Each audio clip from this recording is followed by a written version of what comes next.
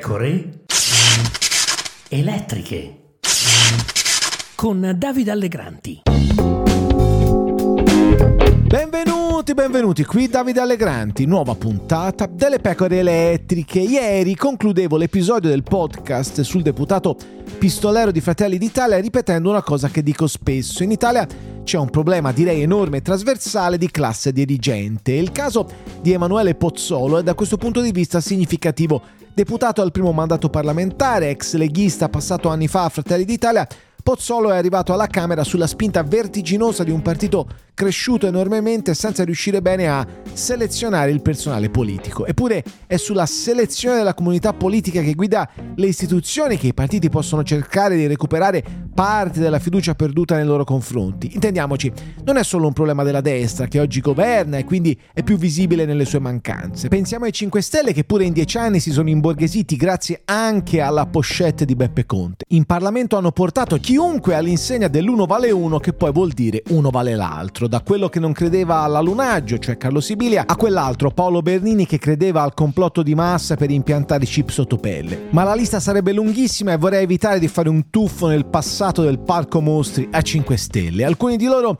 sono sopravvissuti persino a loro stessi, ottenendo anche notevoli successi editoriali. Pensiamo ad Alessandro Di Battista, che imperversa su YouTube e in TV per spiegarci il mondo dal suo tonitruante punto di vista. La destra però appunto governa e quindi ogni suo movimento si fa notare di più rispetto ad altri, soprattutto se in appena un anno di esecutivo le approssimazioni, a voler essere gentili, si sono fatte notare. Prendiamo il caso del solito Andrea Del Mastro, sottosegretario alla giustizia, che si è fatto subito riconoscere per aver consegnato al compagno di partito Giovanni Donzelli dei documenti riservati sul caso Cospito, guadagnandosi il rinvio a giudizio per rivelazione del segreto d'ufficio. Oppure prendiamo il caso del ministro della cultura Gennaro Sangiuliano, che poco fa ha diffidato Rai Radio 1 per le prese in giro che gli venivano riservate sulla sua preparazione culturale nel programma Un giorno da pecora. Se c'è una cosa che manda in bestia il ministro, al quale piace come a pochi altri fare name dropping per mostrare a tutti quanto ne sa lui, è mettere in dubbio le sue qualità di lettore. E lasciamo stare quel che accade nel resto del destra-centro. Ora, io capisco che Giorgia Meloni abbia molte cose di cui occuparsi, ma è questo il problema delle leadership che vogliono tenere tutto insieme, la guida del partito e la guida del governo. C'è bisogno di persone fidate, ma fin qui la Presidente del Consiglio ha preferito affidarsi alla famiglia, il cognato, la sorella. Ma un conto è essere il capo di un partito, un altro conto è essere il Presidente del Consiglio. La famiglia non può essere la risposta da dare per tutti e a tutto. Anche Matteo Renzi, che è stato insieme segretario del PD e capo dell'esecutivo, ha avuto problemi analoghi e fin da subito ha preferito fare il capo di governo al segretario di partito,